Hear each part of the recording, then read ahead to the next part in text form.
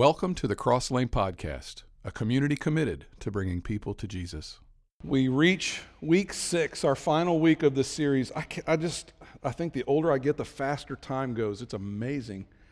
We have blown through 6 weeks of the lamenting Psalms, and I've gotten so much feedback. You know, the series that I think you may not respond to all that well, and this was one of them. I thought, I don't know that they're going to get what I'm trying to do here. You guys have really been very vocal about how this has helped you. I've just, so many comments, text messages, I get emails. It's just been a lot. And today is the last of these. And I think one of the reasons that I was a little worried about this series is because I knew it was going to be dark. We've talked about a lot of dark stuff. This is, you know, if you allow it to be, it can become depressing. But there is, you know, there's goodness in it too, as we're going to see today. We've been looking at the Psalms of Lament, and one of the things that we've discovered in our time together is that the Psalms are really songs for life. That's really what they are. They are songs for life.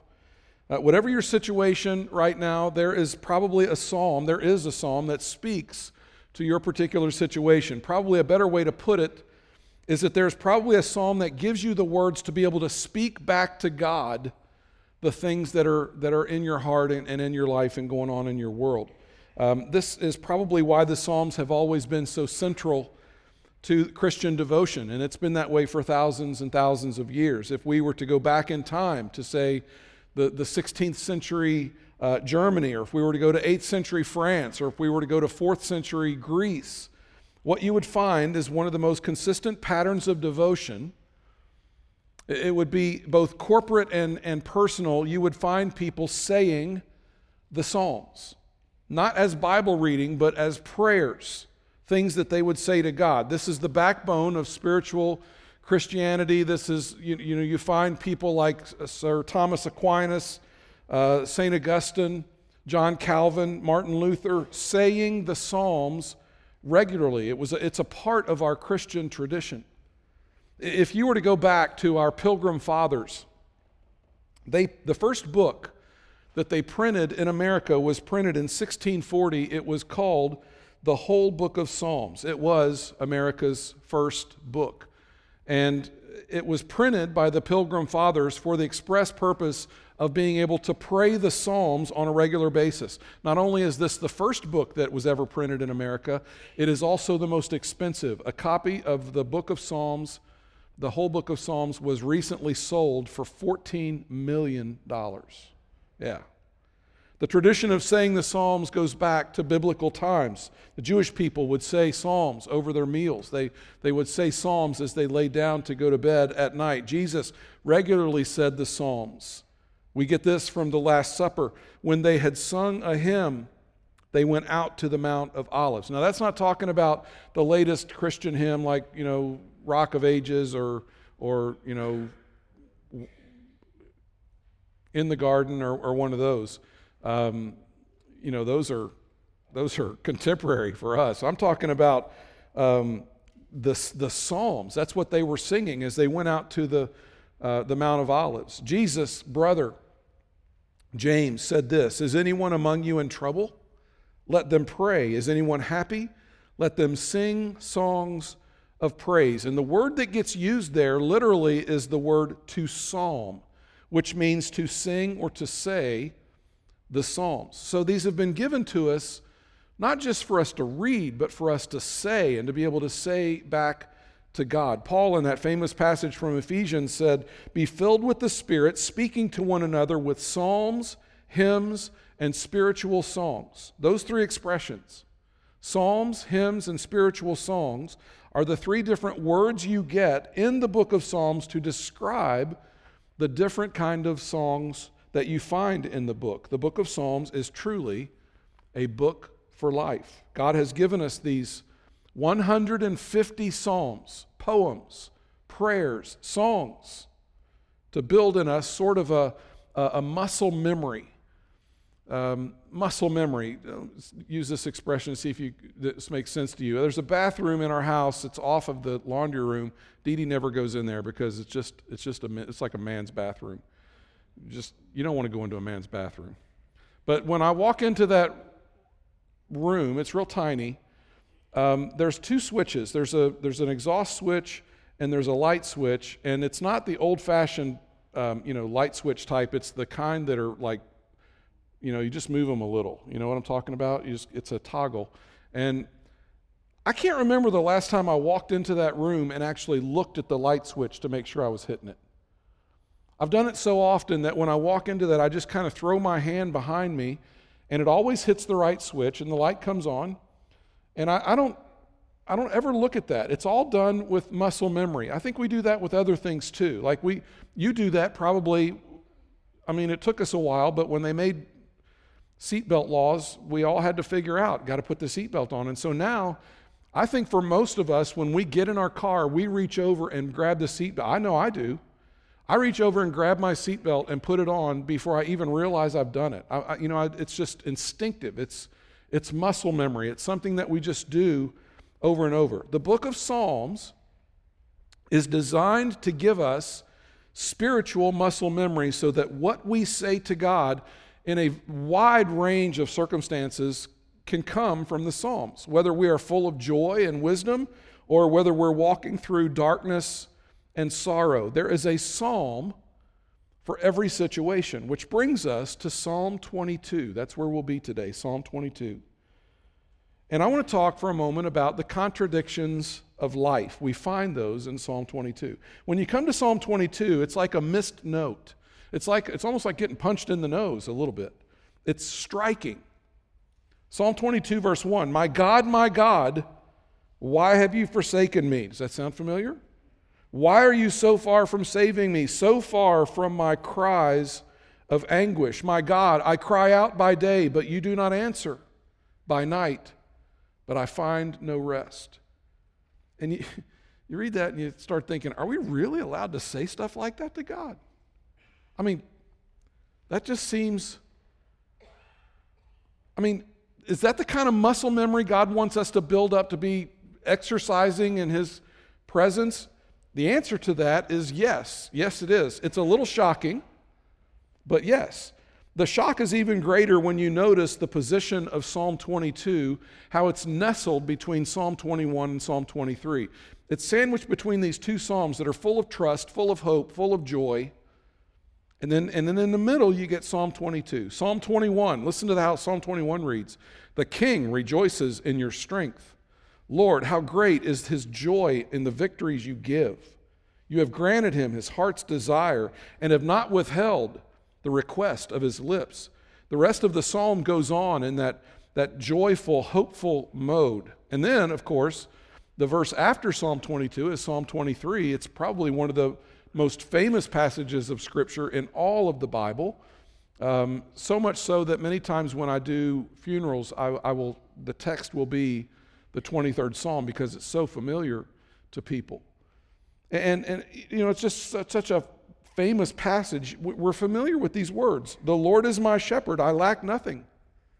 He makes me lie down in green pastures. He leads me beside quiet waters. And it goes on in that beautiful, trusting, peaceful vein.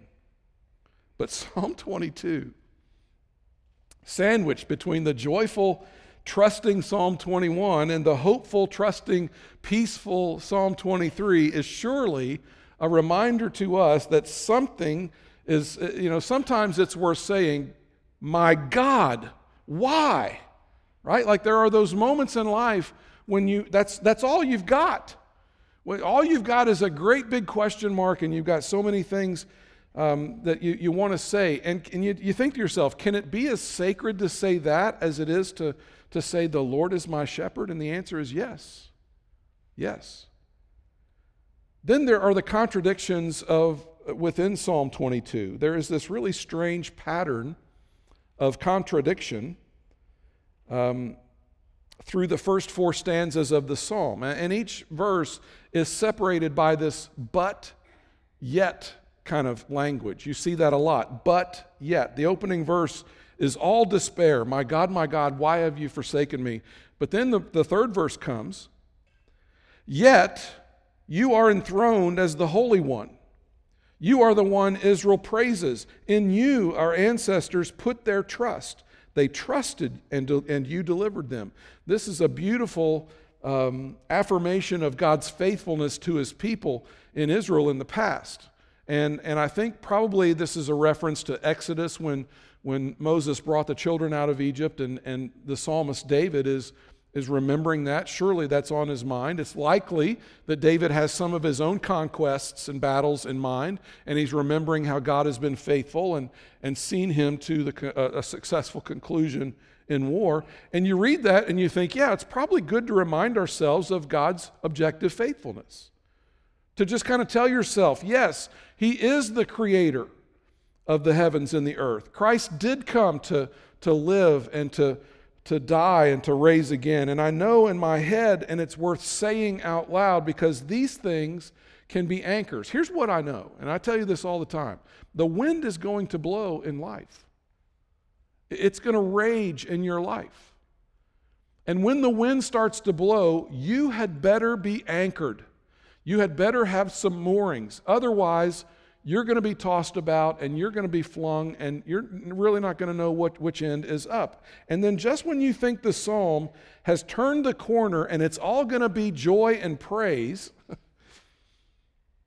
the next verse comes and it contradicts it. Look at verse 6. But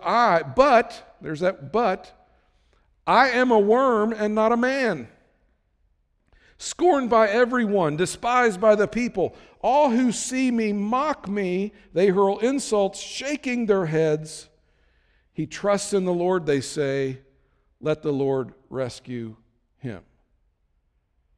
God might have been faithful to Israel in the past, but King David in the psalmist here doesn't even really feel like he's a part of Israel. He doesn't even feel like he's a part of the human race. He refers to himself as a worm. But then we get, in verse 9, yet you brought me out of the womb. You made me trust in you. Even at my mother's breast, from birth I was cast on you. From my mother's womb you have been my God. See, he's trying to remind himself of the goodness of God in his past, but in his own birth and in his own upbringing, he's remembering God's faithfulness to him.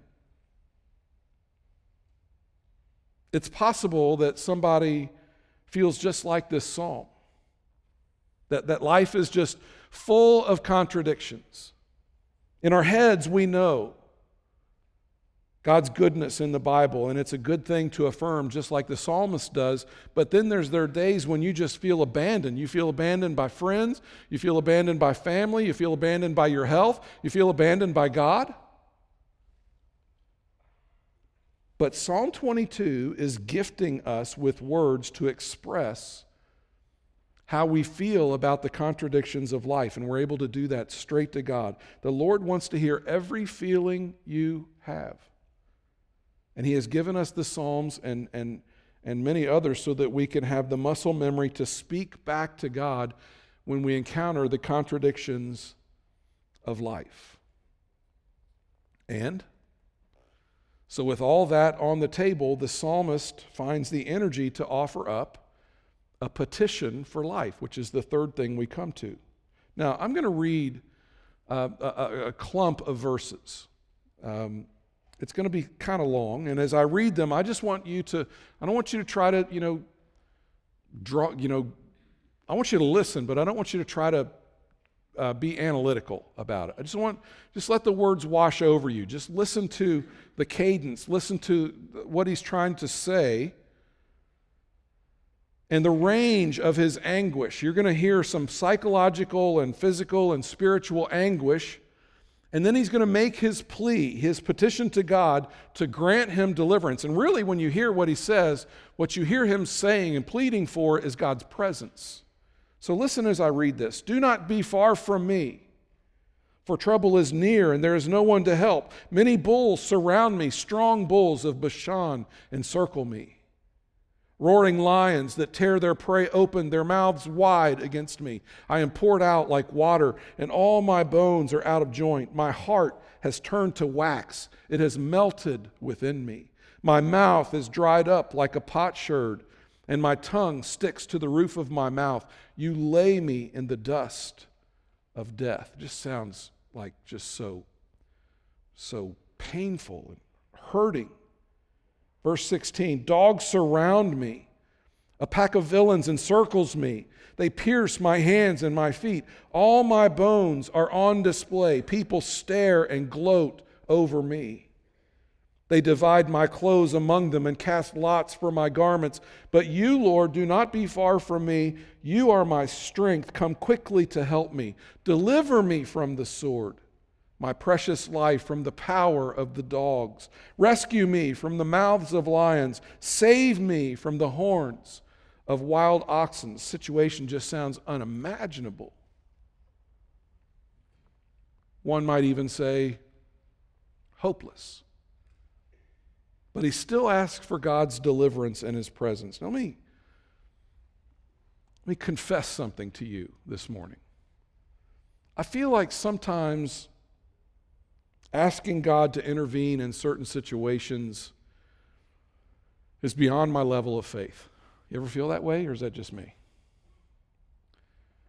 You ever go to talk to God about something and you just feel like you don't have enough faith to ask what you're really asking? I mean, I talk to many of you. I love you. Dee Dee and I love you, and when I talk to you and you tell me, you know, there's a lot of things going on among us right now. Sickness, just problems, just things. And when you tell me those things, and you know, sometimes I'll pray with you in the back. Sometimes, you know, if we're maybe in a quiet moment, I'll pray with you. I certainly pray for you when I'm out on my own, driving, doing stuff. You'll come to mind. I'll think about your situation and remember our conversation. I'll just offer a short prayer. And there's a lot of times when I do that, I just feel like I lack faith. There's so many problems in the world. Sometimes it just seems impossible to change circumstances, and sometimes it's hard to change people and change their hearts and their minds. And sometimes it's hard to change my heart, and it's hard to change my mind and my actions. And sometimes, I find myself praying something along the lines of, God, this is the 1,000th time that I've asked you for the same thing. And you just wonder, God has got to be sick and tired of me by now, because I'm sick and tired of me. And yet Psalm 22 reminds us, keep telling God your needs. Keep offering up your petition for life. Jesus taught the same thing in his gospel. In Luke, the 18th chapter, we read this. Then Jesus told his disciples a parable to show them, and I want to make sure you get this. I highlighted this. To show them that they should always pray and not give up. That's why he told this parable. He's trying to teach a lesson. I want you to pray. You should always pray and not give up, even when you're tempted to give up. Because I'm not going to call on you and have you raise your hand and say, yeah, I do that. But I know you well. I know how we are as people. We get tempted to give up. We get tempted to think, God is not listening to me.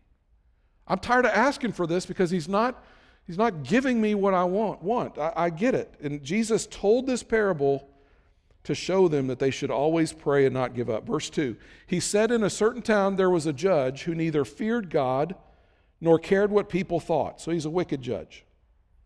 And there was a widow in that town who kept coming to him with the plea. So in the parable, this woman keeps coming to this wicked judge, and she is relentless in her request. And she basically, what Jesus says is, she wears this wicked judge out. She just wears him down. Keeps asking. Kind of like your 3-year-old. Just keeps asking, right? Mommy, can I have, sippy cup? No. Can I have a sippy cup? No. Can I have shut up. Here's the sippy cup, right? They just wear you down. Now, Jesus, let me make sure that I get this right, because Jesus is not comparing God to a wicked judge. I think the point that Jesus is trying to make is, if this woman in this story is able to wear down a wicked judge who's not in any way inclined to give her what she wants, how much more should we be willing to carry our petitions to God, who is not a wicked judge, who is someone who loves us and is inclined to be benevolent toward us? How much more should He intervene then and give us the deliverance and presence that we want? God may have reasons for not giving us what we want when we want it. But Psalm 22 and Jesus both encourage us to continue to pray and to not give up. But even if God does not give us the specific request that we ask of him, what he does promise ultimately will go far beyond our wildest longings. And that is where Psalm 22 really concludes. When you read the 22nd Psalm closely, it's not exactly clear whether or not the psalmist ever actually got the things that he was crying out for. Because the psalm shifts from a personal situation to more of a universal thing, and we get God's promise of life.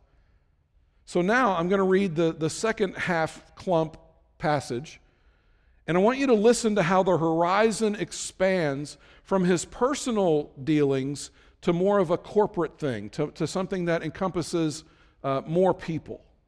Pick up in Psalm 22, verse 22. I will declare your name to my people. In the assembly I will praise you. You who fear the Lord, praise him. All you descendants of Jacob, honor him. Revere him, all you descendants of Israel. For he has not despised or scorned the suffering of the afflicted one. He has not hidden his face from him, but has listened to his cry for help. From you comes the theme of my praise in the future great assembly. Before those who fear you, I will fulfill my vows. The poor will eat and be satisfied. Those who seek the Lord will praise him. May your hearts live forever. All the ends of the earth will remember and turn to the Lord, and all the families of the nations will bow down before him. For dominion belongs to the Lord, and he rules over the nations. All the rich of the earth will feast and worship. All who go down to the dust will kneel before him, those who cannot keep themselves alive. Posterity will serve him. Future generations will be told about the Lord. They will proclaim his righteousness, declaring to people yet unborn, he has done it. That's a really interesting line, that last line. I want to highlight that for you. He has done it.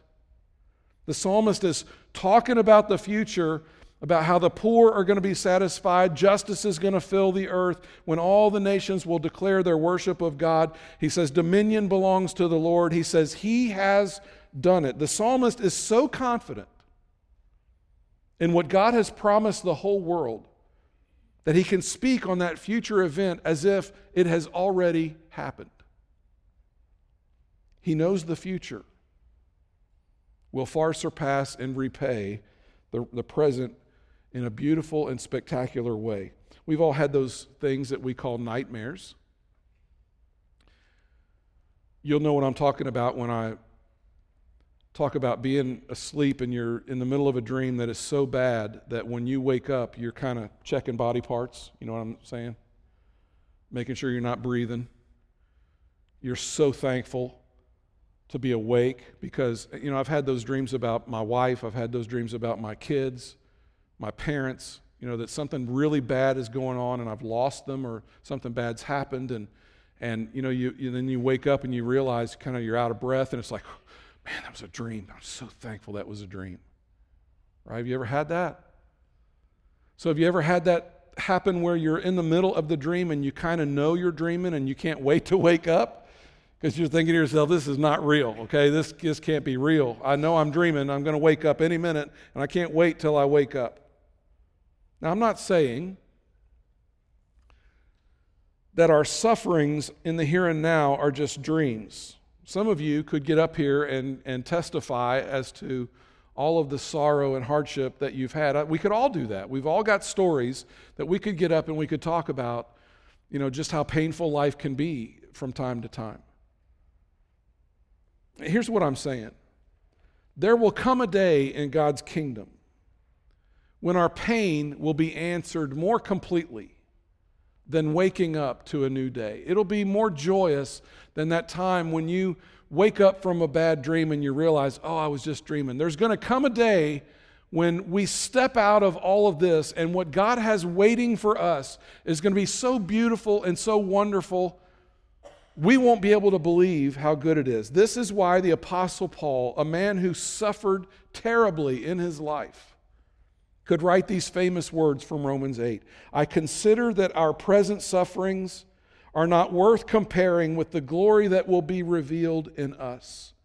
The creation itself will be liberated from its bondage to decay and brought into the freedom and glory of the children of God. God's future for us and for creation will eclipse the present like waking up from a nightmare. Fyodor Dostoevsky lived from 1821 to 1881, and he is another man who suffered famously. He was a Russian intellectual and novelist. He wrote Crime and Punishment. He wrote a book called The Brothers Karamazov, which I've read. It's really thick and deep. Dostoevsky says with 100 words what you and I would say with 20. Okay, it's kind of that kind of book. But it's a book everybody should read. I would recommend that you get The Brothers Karamazov and read it. It's interesting. He wrote The Idiot. The man had been brutalized. He had been in hard labor camps for a large portion of his life, and he bore the scars from being in those labor camps. In fact, when they found him dead in his St. Petersburg apartment, they found the New Testament resting in his lap. He had been reading in his final moments and clinging to God's plan for his life and his future. In the novel Brothers Karamazov, Dostoevsky puts some of his hopes and dreams onto one of his characters, and I want to read that to you. It says, "Like a babe, I trust that the wounds will heal. The scars will vanish, that the sorry and ridiculous spectacle of man's disagreements and dashes will disappear like a pitiful mirage, and that in the end, in the universal finale, at the moment universal harmony is achieved, something so magnificent will take place that will satisfy every human heart, allay all indignation, and enable everyone not only to forgive everything, but also to justify everything that has happened to men." Or as Psalm 22 said it, "The poor will eat and be satisfied. All the ends of the earth will remember and turn to the Lord. Dominion belongs to the Lord." God's promise of life will eclipse our pain. We will wake up from a nightmare one day in God's new day, and we will say with the psalmist, "He has done it." The psalmist knew a lot. There are some things he didn't know, but what he did know is he knew some of what he'd written. He knew that the Psalms were songs for life. He knew the contradictions of life. He knew that he could offer petition for life, and he knew of God's promise of life. But there's one thing he didn't know. He didn't know in the future that God would give himself for us, his life for ours. Here's the most incredible thing, I think, about Psalm 22, and that is what it ended up meaning to Jesus. Like all Jews, Jesus grew up praying the Psalms, and centuries later, Jesus would be reading those Psalms. They were central to his devotional life, and you just wonder how many times Jesus came to Psalm 22, and this eerie feeling came over him, because in his mind, he's thinking to himself, "That's my psalm. That's me, that's my psalm." The suffering of the poet would one day be visited upon Jesus.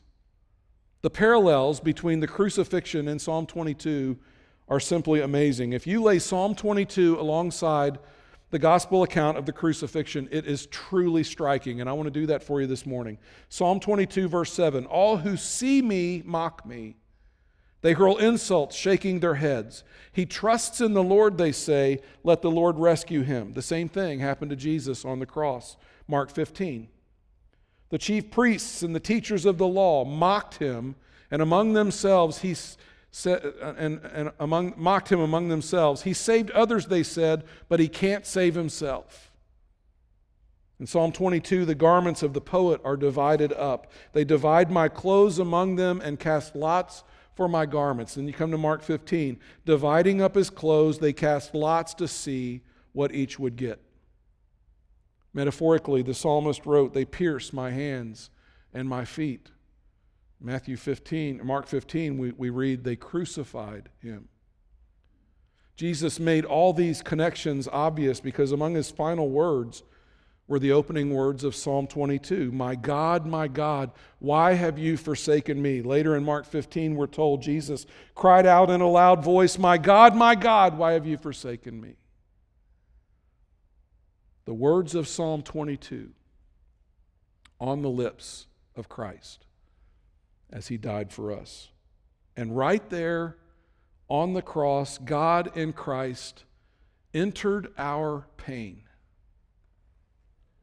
He experienced betrayal, injustice, and torture right up to his final breath. His love for us so great that he gave his life for ours, for our deliverance and our forgiveness. Whatever our suffering means, it can't mean that God doesn't care, because God has shown us his heart on the cross.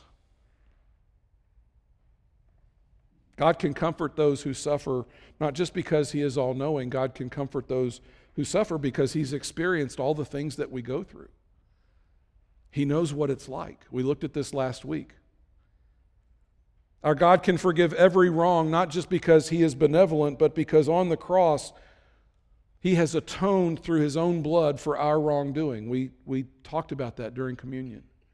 God can be trusted to fulfill his promise of life for all creation, not just because he says so, but because Christ has been raised from the dead. Jesus didn't just experience the suffering of Psalm 22. He fulfilled the promise of life in his own resurrection. And just as the psalmist said, he has done it.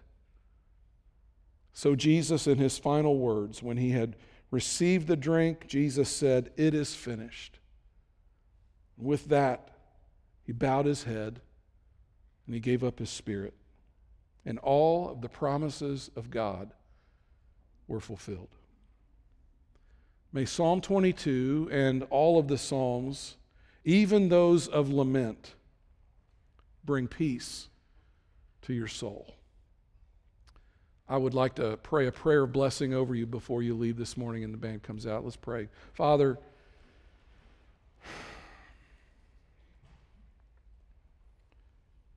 just to still ourselves long enough to recognize you as sovereign God.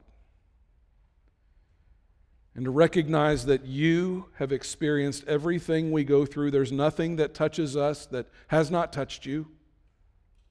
All the range of emotions that we go through, our frustration, you understand where all that comes from.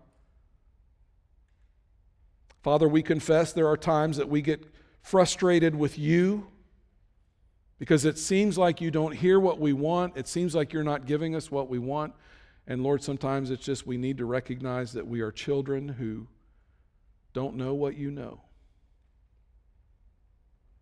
And so, Father, we confess our frustration. We confess our lack of faith at times. But Lord, in these moments, I just want to ask, as these people get ready to go out and encounter a world that is oftentimes hostile to their faith, I pray that they would know your peace. And I pray that they would know your presence.